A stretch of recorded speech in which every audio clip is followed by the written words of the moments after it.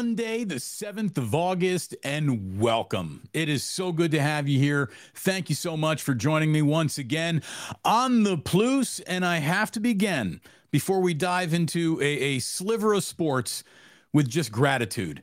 An awful lot of gratitude and thanks to all of you. You know, I know that I project an awful lot of self-confidence, but when you venture out on your own, in any walk of life, not just broadcasting, but in anything, when you go into business kind of for yourself, doubt can't help seep in, even to the most confident person in the world.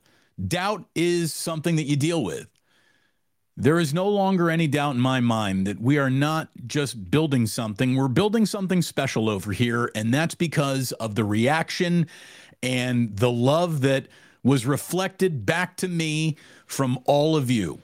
And I basically see every single name in the chat this morning, and it was almost 100% perfect attendance, and those who could not make it all had very good excuses, like I live in another state, I'm from Florida, I'm from somewhere else, I couldn't just get there.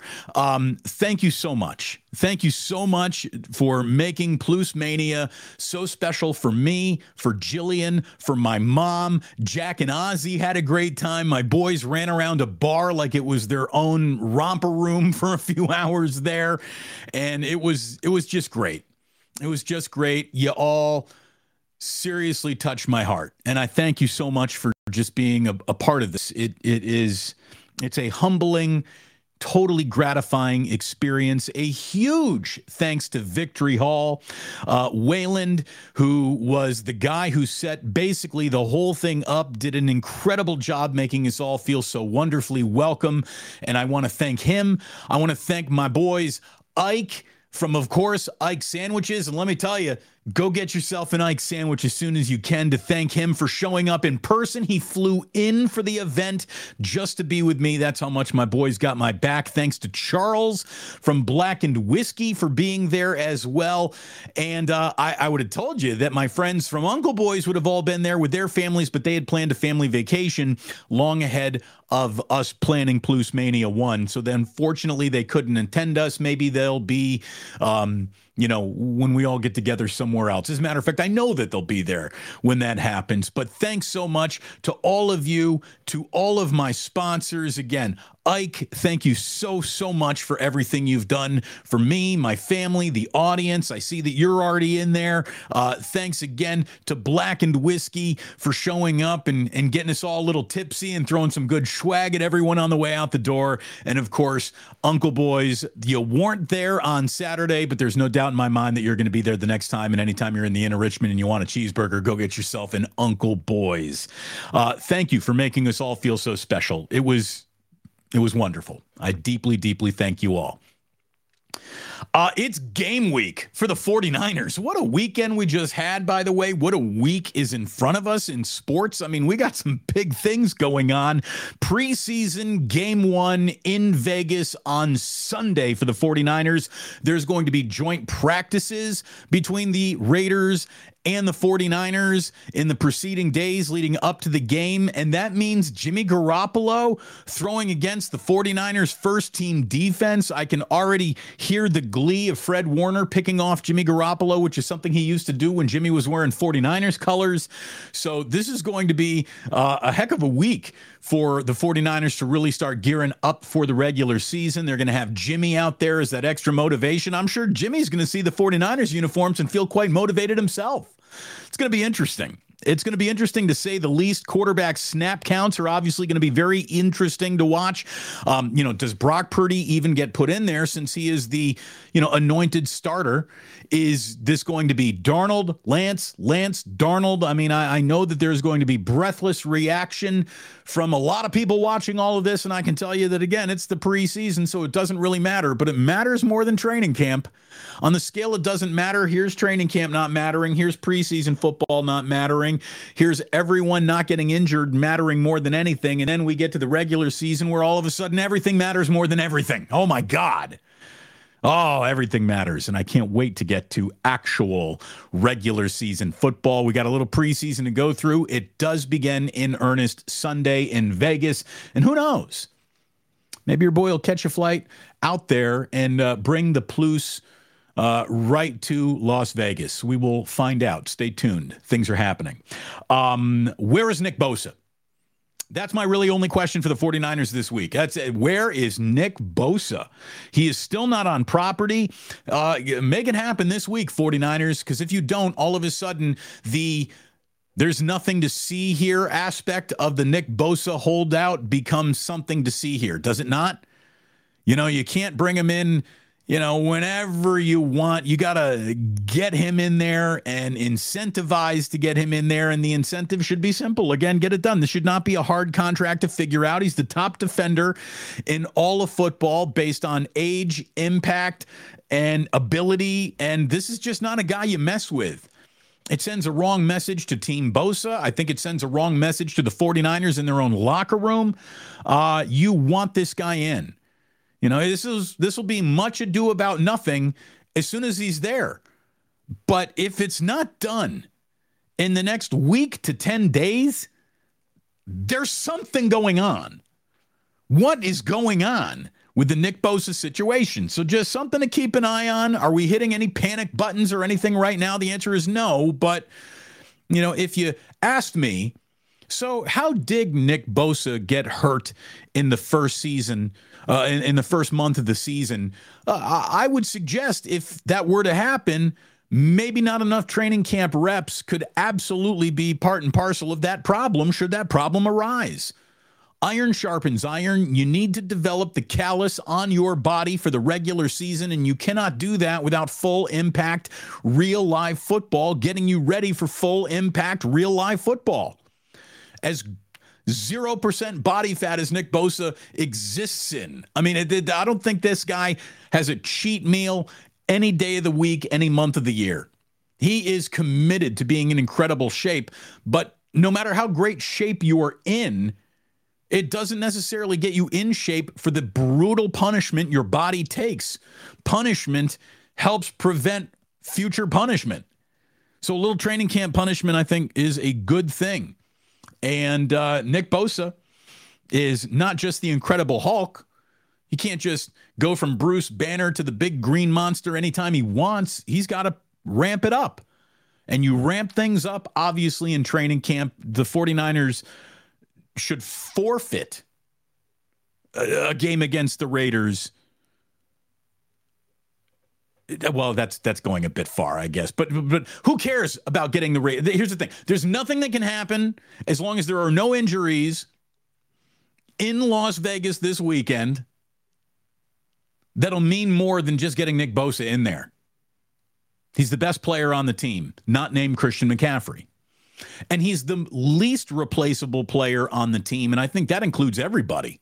I mean, really includes everybody, quarterbacks, Christian McCaffrey, the backup. The difference between Nick Bosa and his backup, that is about as big of a gap as you're going to find anywhere on this roster.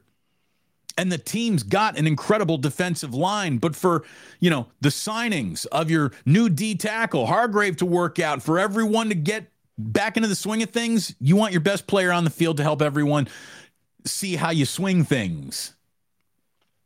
So let's get that done. 49ers, come on, get it done. The Giants will work a little local, and then we'll go national, even international. The Giants dropped 2 games in Oakland. Congratulations to the A's. That is their World Series. That is the moment of the entire year. That'll be the best moment of the entire year. You drop your Bay Bridge rivals in front of 2 of the biggest crowds you're going to have remaining all season long at the Coliseum. A lot of people came out. Those cell chants were fantastic. I saw that on the replay, where they always shrink a couple of innings to get a replay in a timely manner. They actually cut out the sell the team chants on NBC, California Sports Bay Area, CSN, whatever the hell it is. Cowardly. You don't cut that moment out of the game. That moment means more to the A's than any moment, any victory could possibly mean. So that was a terrible edit to make, and you can't help but think that's intentional. Meanwhile, the Giants dropping 2 games in Oakland, that is There's no glory to be found there. I mean, without Ramon Laureano, who got DFA'd, that's not even a pretend major league roster. The Giants just lost to a pretending to be major league roster. The A's are awful. And the Giants just dropped 2 games, and they didn't look good doing it, and their offensive funk is real, and it is happening, and it ain't good. And coming up next, it's 3 days against the single greatest living athlete on the planet, Shohei Ohtani. We got ourselves a very interesting few nights of baseball coming up, including Ohtani taking the mound, I believe, on Wednesday. It's going to be Logan Webb against Patrick Sandoval, opening up this series in Anaheim tonight, but dropping 2 games in a row and getting a makeout session arranged with Broomhilda was not something I expected the Giants to fall into this past weekend. And if you're a Giants fan, what can I tell you? This is you're coming out of a month where you were struggling offensively, and you're going into another month where you're struggling even more. The Giants win before they even got to Oakland against Arizona. What was that? 1 run on 2 hits, 1 run on a single-digit hit total. That is happening far too often. Happening far too often for a team that is, even though not sexy, good. The Giants are good. Even if you were angry at the Giants, you'd have to at least admit they're good. But there is no potential for greatness if they continue to play like this. And when they had a chance at the deadline to maybe go from good to better, they chose not to. Interesting choice. The time to go for it, there were a lot of indicators that it was right about now time. Now, I'm not saying you give up the farm and sell out as if 2023 is the only year you're going to be winning a championship anytime soon. I'm not saying go overboard, but doing a little bit more than adding A.J. Pollock, who has yet to record a hit since being traded for. Could have done that. And again, the youth movement that was so important, and, it still will be. I like Casey Schmidt, but Casey Schmidt today is a minor leaguer after going the month of July hitting 105. He was terrible at the plate. Totally being eaten alive by major league pitching. Again, A.J. Pollock, he's appeared in 3 games. He doesn't have a hit in a Giants uniform yet. The next time he even sees first base will be the first time in a Giants uniform. I don't believe he's drawn a walk. I don't think he's been down to first base yet. Brandon Crawford went from a couple of decent games to being a living, breathing, automatic out once again. I couldn't believe they didn't pinch hit for him for the final out of Sunday's game. I mean, there he is. It's a 2-run game. You get Brandon Crawford aboard. Then you bring up, what was it, Sable or who was hitting behind? It doesn't even matter. The whole point is get Brandon Crawford in the middle of an 0 for 4 off the field when you're down to a final out. And who cares about his glove at shortstop, which is all he is at this particular time. He can't hit his way out of a beauty parlor, that glorious hair of his. So, should have done something there. Andrew Baggerly was writing about what's going on with the Giants in The Athletic, and he says, glance at their month-to-month slugging percentages. You can almost hear the air hissing out of the balloon. They went from 437 to 402 to 395 to 343. It isn't all a function of rookies getting overexposed. Schmidt going stone cold or Matos struggling to make ringing contact. It's the hitters that are expected to fill out the middle of the lineup have had too many empty nights at the plate. Who would have thought that, come August, Jock Peterson would have the same number of home runs as Blake Sable? Well, count me in as one of those guys. I've been saying Jock Peterson is an illusion more than he is a reality of a good baseball player. And again, could have maybe flipped him for a pitcher that would have helped you out or someone who would provide a little bit more contact and tic-tac-toe baseball, but that didn't happen. So here's your good news. Thairo Estrada's back. That's where the good news ends. So Estrada, it's up to you to carry this team to the finish line. What can I mean, seriously, what the hell is going on? The Giants had a chance to do a little something, and they chose to do less than something. They got worse at the trade deadline. They acquired a player and got worse. They traded for, they acquired the worst hitter in a clubhouse full of guys who ain't hitting. AJ Pollock, I'm looking at you. The most frustrating thing, again, is that they're good. They're just not good enough. And when offered the chance to just get a little bit better, they didn't. They got worse. Happy anniversary, Giants fans, to those who observe, which if you're a Giants fan, on August 7th, 2007, do you know what you observed? You observed Barry Bonds hitting his 756th career home run, passing Hank Aaron as the all-time leader in Major League home runs. That was 16 years ago. 16 years ago today, August 7th. Not there yet. But man, that's unbelievable. 16 years went by fast, didn't it? It's one of the most remarkable nights I'll ever have covering sports with my own two eyes in my life. I remember all the anxiety, all the pressure that was on Bonds, all the pressure that was just around the team, all the pressure that was on the media that had been following him since Los Angeles, waiting for these historic home runs, which of course came with as much controversy attached to it as humanly possible at the time. You look back at it all right now, and it's like, who cares? What that was incredible. 16 years ago. It does feel like it was just yesterday in some realm of my mind. In other realms of my mind, it feels like a long time ago. I see so many familiar faces again in the chat. Thank you for coming to Plus Mania 1. I totally appreciate you being there. And all I'm going to tell you is that among the things in sports I won't be forgetting is every single person who showed up. I've been doing station events at different stations in different markets for the better part of 20, 30 years. And I'm going to tell you right now, I haven't necessarily seen one show get supported by that many people ever. Anywhere I've ever been, ever worked. It meant an awful lot.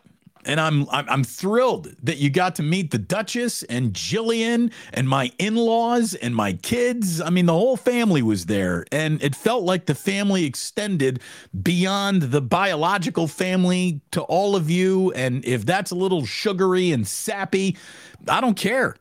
That's the way it really felt. Thanks to all of you, again, for the love that you reflected back to me, to the Plus, at Victory Hall this past Saturday. It meant an awful, awful lot. And let's face it, if you are a fan of college sports this past Saturday, you needed a drink. I think everyone involved in college sports needs a drink. It's unbelievable what has really happened to the landscape of college sports. You can look at it through the prism of the Pac-12, and you could go on for hours and hours and hours of that alone. You can go through what the Big Ten has done, what the Big 12 has done. It's a staggering moment in time that will absolutely, for all the short-term financial game, lead to, I think, long-term damage. You know, long-term damage that's going to be impossible to really calculate until it's happened. The devastation done to the Pac-12 has absolutely come into focus this past weekend. You know, the think pieces have been written, the blame game has been played, and there's a ton of blame to go around, namely with the sitting and the previous commissioner. But every single one of these Pac-12 chancellors has the blood of incompetence and inaction all over their hands. And then the blood that comes with taking the money to join a conference, which is going to leave your athletic departments in the lurch in a lot of ways. And student athletes like you all, every single one of you student athletes just got told the truth by the college. You don't matter. Not as much as the next TV deal or contract. Your education, your athletic achievement, the ability for your family to come and watch you, to be able to get in a car, drive less than 5 hours to see you at a rivalry. None of that meant squadoosh when the rubber met the road. None of it. How embarrassing. What a transparent moment all at the same time. All the illusion of caring about everything other than money has vanished. Money is the only thing that mattered. You, your softball team, your volleyball team, your golf team, your baseball team, your soccer team, your water sports, your everything means nothing. And watch an awful lot of these programs start getting slashed in the name of we can't afford it. Well, but Title IX says, you know what? Doesn't matter. All the principles of everything can easily be crinkled up and thrown in the trash can. That has just been proven beyond the shadow of a doubt. Unbelievable moment in time. You know, preventable. You look back at all of this and you can see that preventable was there, but preventable from all this to happen was never really the mission. Profit was the only mission. And while seeking the perfect deal, the Pac-12, its chancellors, commissioners let pretty good go passing by enough times to where now there's nothing left. There's nothing left. The four remaining schools of the Pac-12, all of them are in a lot of trouble.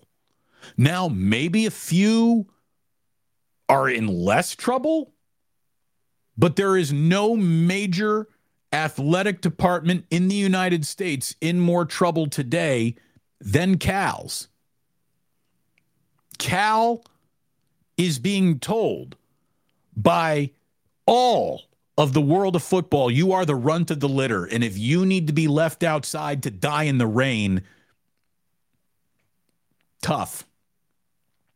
Which is amazing because Cal's totally robust, well-rounded athletic department has never been well-run. It's never been a profit source. It's always been a point of contention in between the university and the athletic department, which means you have nothing but total ignoramus douchebags sitting at the heads of both of those tables.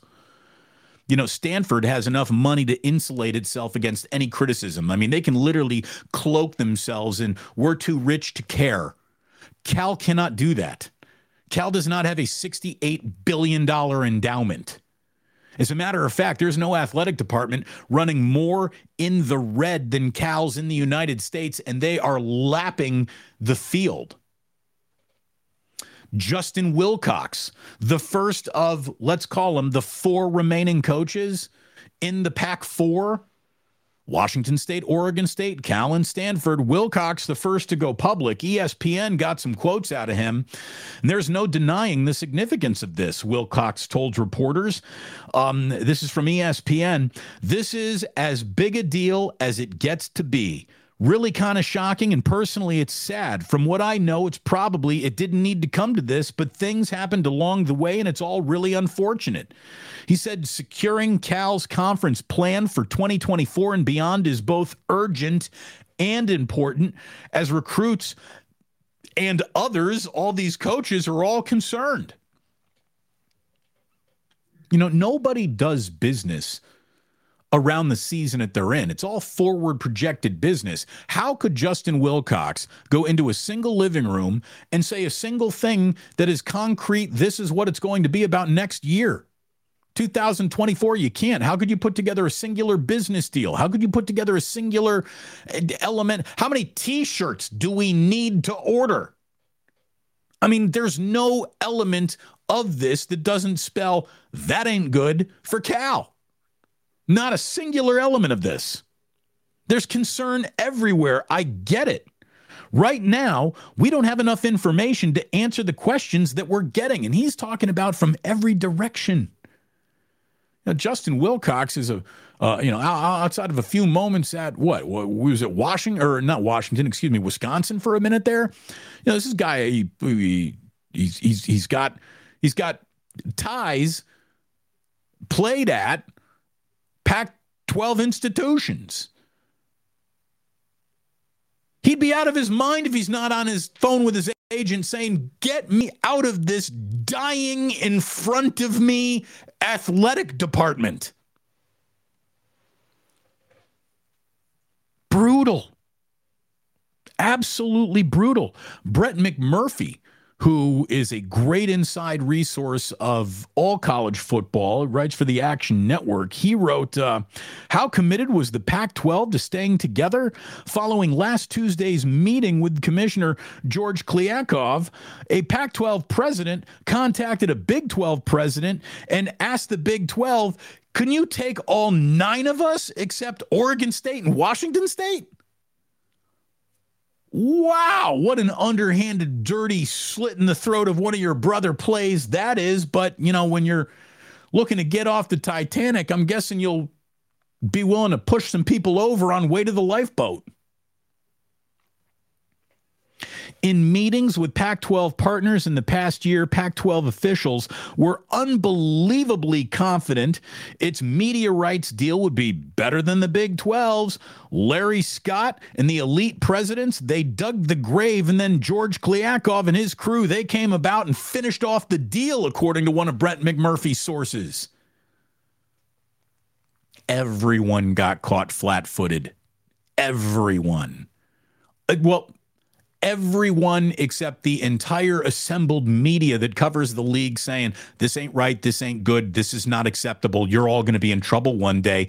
But there was a combination of ignorance and arrogance and neglect and wishful thinking that wrapped up together turned into a Category 5 storm of it all blown up. I mean, what is about to happen? Well, you got 4 remaining schools after this year: Cal, Stanford, Oregon State, and Washington State. And yesterday, it was reported that Oregon State and San Diego State are in preliminary talks with the Big 12 over the last 48 hours to come in as not full share members, but that would not only take one other remaining existing member of the Pac-4, but it would take the first candidate to be the team to come on in and maybe save the Pac illusion of anything. San Diego State would be the number 1 draft pick. The number 1 draft pick might not even be there.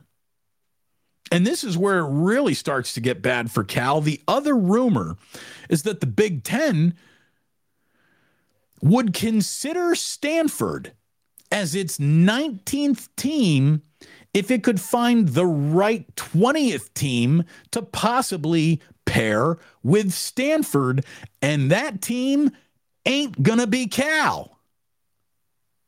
Notre Dame.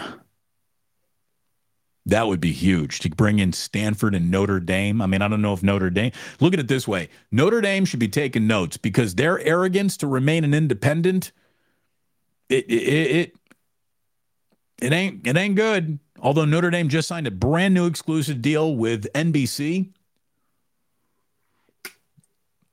That is the sip of the day right there. It just happened. It was good. Notre Dame's got a new deal, so how quickly could you bring them in? And Stanford, again, Stanford wants to pretend its pockets are deep enough to where nothing matters. Well, if you're not about to take some of that huge endowment and throw it at your athletic department, it's going to crumble, man. I don't know what to tell you.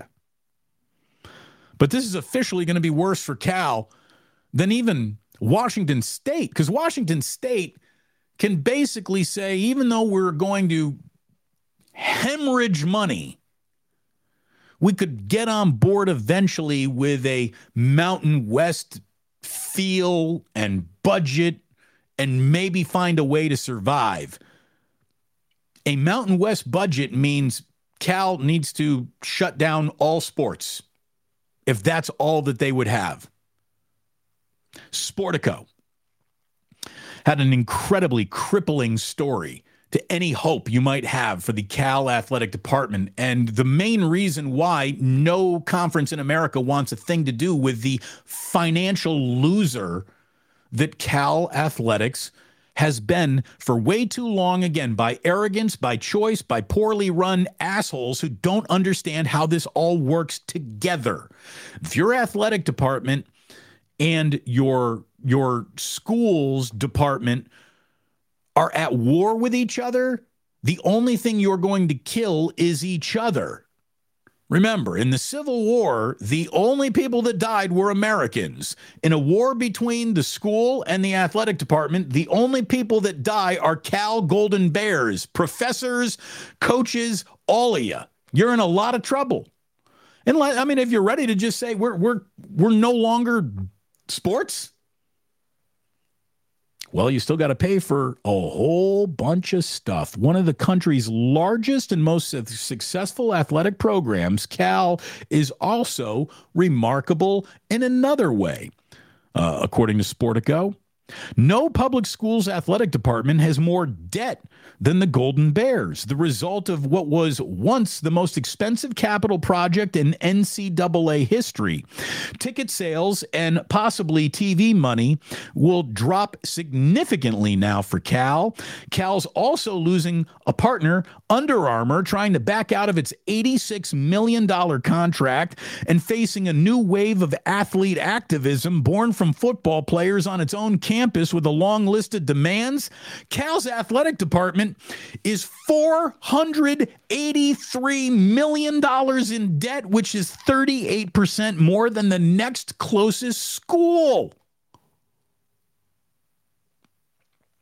Debt service payments, currently at $18 million, will eventually jump to $37 million in 2039. The payment schedule stretches into the next century. How are you going to pay any of that if you don't have any money coming in? Not money from just like, yeah, we're selling tickets to a football game and a few T-shirts, but major network deals.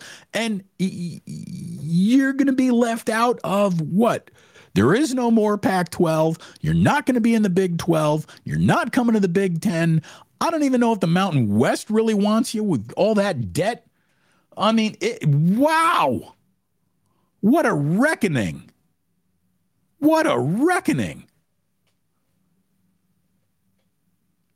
You know, the question I've seen a few people start asking was, well, how does this impact men's and women's basketball? Well, you know, time will tell, but I'll tell you that men's and women's basketball on all of these campuses, I guess, including even Cal's, have the best chance of achieving some level of normalcy going forward, or at least whatever the new normal is about to be.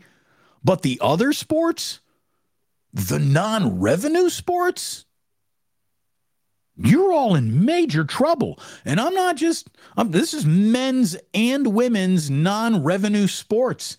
You're in major trouble. You Olympic sports, you're in major trouble.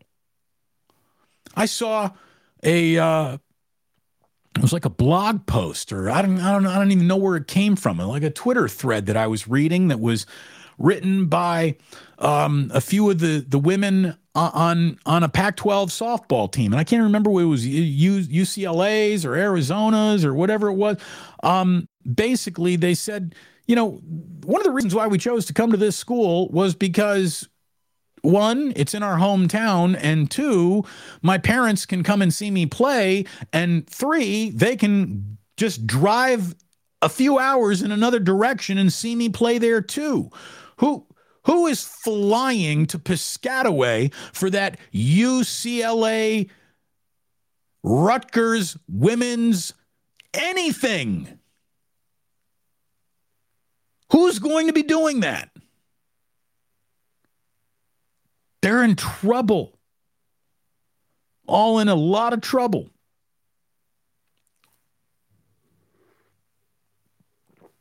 You know, the changing media landscape is officially the rug that got pulled out from underneath everybody's meal, but the meal was cooked incorrectly before it even hit the plate on the table, that the tablecloth just got ripped out from underneath.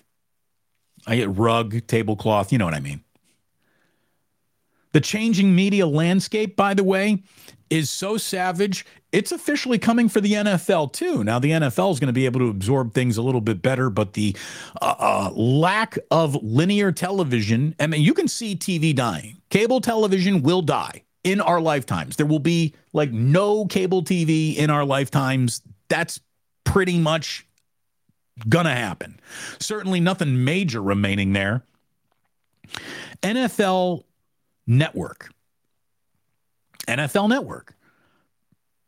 A decade ago, it was in 72 million homes. The NFL Network has never had that massive clearance it always hoped for. We're going to be in 100 million homes just like ESPN used to be. It was never quite there, but still, 72 million homes a decade ago, pretty darn good. Now they're just down to 51 million homes. The NFL Network is being distributed in only 51 million homes. And Mike Florio said, just since the start of last season, the league-owned broadcasting channel lost another 5 million homes. It's not specific necessarily to NFL Network, just more and more people are dumping cable and more people are relying on streaming services for their entertainment. And oh, by the way, Amazon is now giving you more NFL games than NFL Network. And if you want to sign up for what? NFL Plus? NFL Plus? If you want to sign up for NFL Plus, well, guess what you don't get there? NFL games. Why would you pay for it? What are you going to pay for highlights? It's been a big failure. Ben Fisher of Sports Business Journal writes, the drop in household comes after NFL Network set multiple records in 2022 for early morning games from Europe, but the net impact on NFL Network was negative overall given the surrendered previously exclusive Thursday night games to Amazon. Again, you had some of the best ratings in the history of your network, but the overall net positive is a negative because you gave away all those 13 or 15, whatever it is, 16, 17, however many Thursday night games you get. You gave that away, gave it away for a handsome price, but a handsome price at the behest of your own network, is that worth paying? I don't know. Obviously, their bean counter said go ahead and do it. But, if you lost the NFL Network, you'd be worried about Good Morning Football being gone before anything else. What, you get that morning game from London between the Cleveland Browns and Jaguars? Like, whatever. We can just get the highlights of that one. Tennessee Titans. Bwah, bwah. Who cares? So, woof. The landscape of sports, I mean, it's shifting. Unbelievable. Oh, one more thing. If I could just go back to Cal for just a moment. If you're actually asking, like, what would be the thing to end Cal athletics? Don't let that Hayward fault slip. Dude, if Hayward fault slips and that stadium cracks in half, there's no money to rebuild it. It's done. So Cal is an earthquake away from maybe never playing another football game in Berkeley ever again, or anywhere ever again, or the athletic department functioning ever again. So, don't let the guaranteed to happen one day earthquake happen, because that would be it, folks. That would be lights out. Speaking of lights out, we'll get to Tim Anderson in just a bit from the Chicago White Sox. But I want to say something about the U.S. women's soccer team. I want to admit to you, though, before I say I didn't watch a lick of USA women's soccer. Actually, that's not true. I watched that opening match, a little bit of it anyways, because it was in the afternoon on a Saturday on Fox, and it was easy to find. But I'm not waking up to watch men's World Cup soccer, much less women's World Cup soccer. I'm not a soccer fan. I don't care what gender is playing soccer. I vote no on soccer. The Messi thing going on, pretty interesting, but I vote no on soccer. I'm just not a soccer fan. I'm not going to apologize. We're allowed to like and dislike what we like and dislike. There's so much nonsense being offered up as to why the women's soccer team fell short this World Cup and got knocked out quickly. And look, even though I didn't watch a lick of it, I know exactly what happens. I know exactly what happened. And I'll tell it to you. Again, even without watching any of it, let me tell you what happened. First of all, it's got absolutely nothing to do with the concept of woke or anthem protests or what some people say is a lack of patriotism from a bunch of lesbians. You know, I mean, there's some real venom being spat at the U.S. women's soccer team. And then there's like some tactical criticism from former members of the U.S. women's soccer team trying to explain away why this isn't a good team, this wasn't a good team. And maybe that has something to do with it. They weren't well coached, they weren't well prepared, they weren't well planned, and they were ill-conceived, and it just didn't work out. You better hope that's what it is, but that's not what it is. I know what it is. Because I saw the exact same thing happen to USA Basketball. It just took much longer to catch up to the world to catch up to USA Basketball, but it caught up. And guess what? In a much shorter amount of time, the world caught up to women's soccer too. You know, everyone talked about how dominant the women's U.S. soccer team was. And I got to tell you, a big portion of that was they started taking women's soccer seriously before the rest of the world did. When Brandi Chastain scored her, iconic goal where she showed you the sports bra, leading right up to that moment, I don't think there was another country really taking women's soccer seriously. So this dominance that you saw had an awful lot to do with a total laissez-faire. We really don't care about it. Women's soccer world. Now, a few teams did and start to care about it, but not enough to really threaten or whittle down what the women might do overall in a tournament. Like Tournament On, it's the U.S. Women's Invitational, and they're probably going to go ahead and win it. Well, they don't live in that world anymore. The world caught up. The world caught up, and it took like 40 years for the world to catch up to Team USA Basketball. It took like 20 years for the world to catch up to women's soccer. And the United States has definitely a rabid interest, which has forwarded the advancement of the women's soccer program. And maybe this really was just a bad off 1 year and, they get back to the next World Cup and they win that one. And you can just say, well, 2023 was a blip in time and it was a bad team. If the world keeps on catching up in this sport of soccer, how much longer will it take to even surpass the United States in soccer? Because that's what every country that takes soccer seriously does. I remember watching a women's Olympic soccer game in Brazil, and Brazil was playing in like an 80,000 seat stadium, and it looked like there were 15,000 fans in the stands. And I was like, damn. That's Brazil hosting an Olympic women's soccer game, and it just shows you how little Brazil really cares about Marta and Brazilian women's soccer.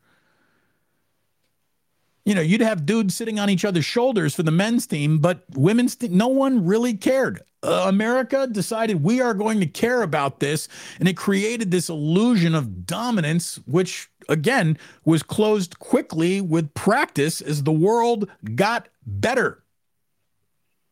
It happened in basketball, and that's what happened here. This isn't about Megan Rapinoe's hair color or sexuality or anthem protests or woke anything.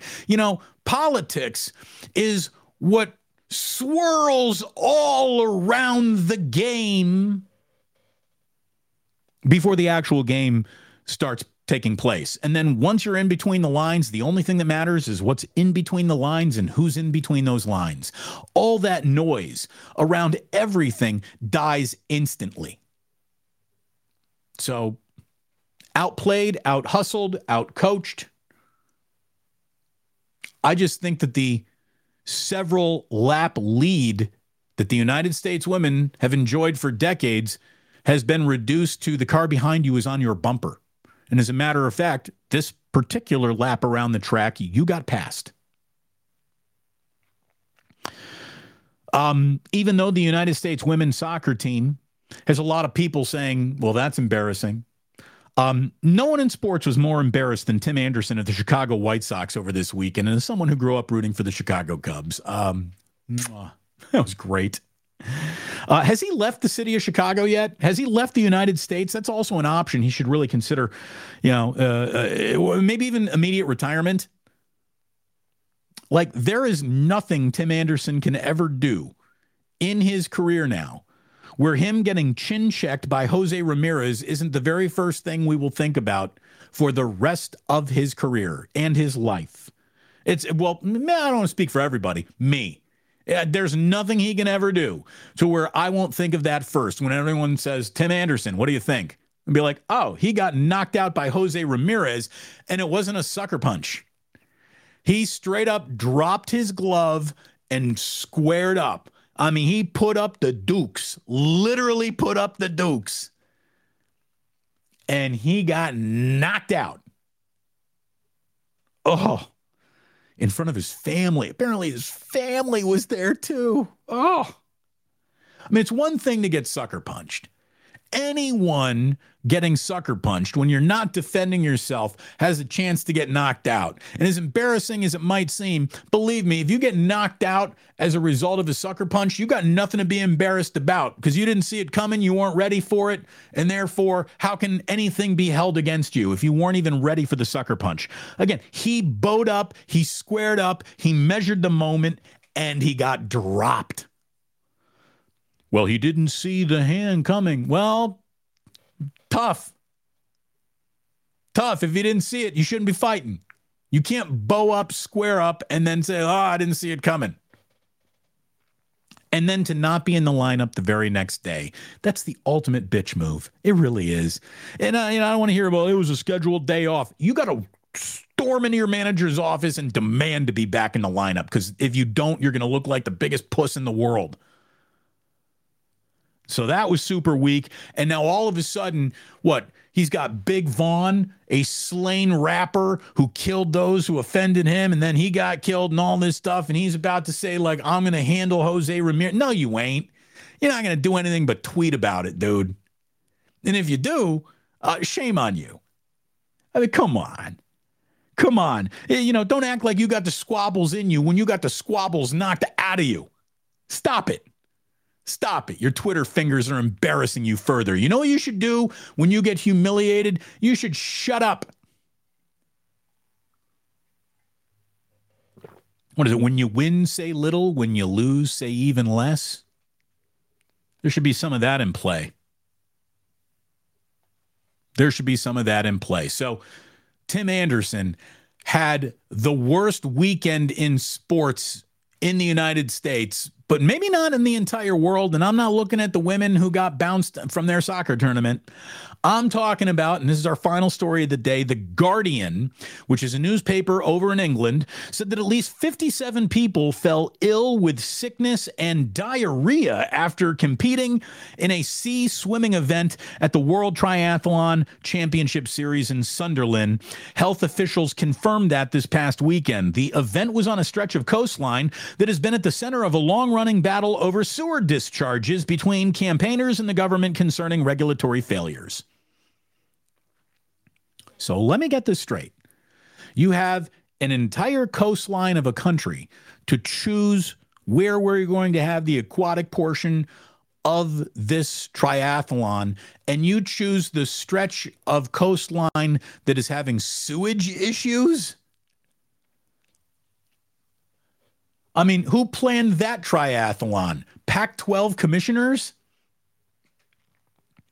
Jacob Birtwistle, which is a great name. Jacob Birtwistle, a 28-year-old Australian triathlete, posted on the Environmental Agency's results to Instagram, saying that he had felt unwell after the event, writing, "I've been feeling pretty rubbish since the race, but I guess that's what happens when you swim in poop. The swim should have been canceled." Yes, you can also make the decision, I'm not swimming in this. But 57 people basically get E. coli, which means you're swimming in crap. So That's what you get for exercising. Jeez. Oh, another athlete said, at least I know where I got me, or at least I know what got me. And a bunch of other athletes who race and are sick and ill. That now explains why I spent Monday night with my head in the toilet after racing on Sunday morning. Yeah, because you raced through a body of water that was the result of people putting their butts in toilets. That is disgusting. So again, Tim Anderson got knocked out. And the girls, they got knocked out, but at least nobody got crap on them. So you got that going for you. Pac-12, some of you are covered in crap. Let's be totally honest. So there you go, boys and girls. Thank you back here on a Monday. Thanks to all of you who came to Club Plus in real life. Thanks again to Victory Hall, my sponsors, Ike's, Blackened, and Uncle Boys. It's unfortunate Uncle Boys couldn't be there. I'm sure they'll be at the next one. It was wonderful having so many of you. And the reason why I'm not mentioning all of you by name is because it's just in my mind to forget to include a name. But I will never forget any of you who came out to support me. And oh, by the way, I kept score of who wasn't there. Let's just say an entire former station could have shown up to support their boy and his new venture. Not a soul. All right. Notes. I made them.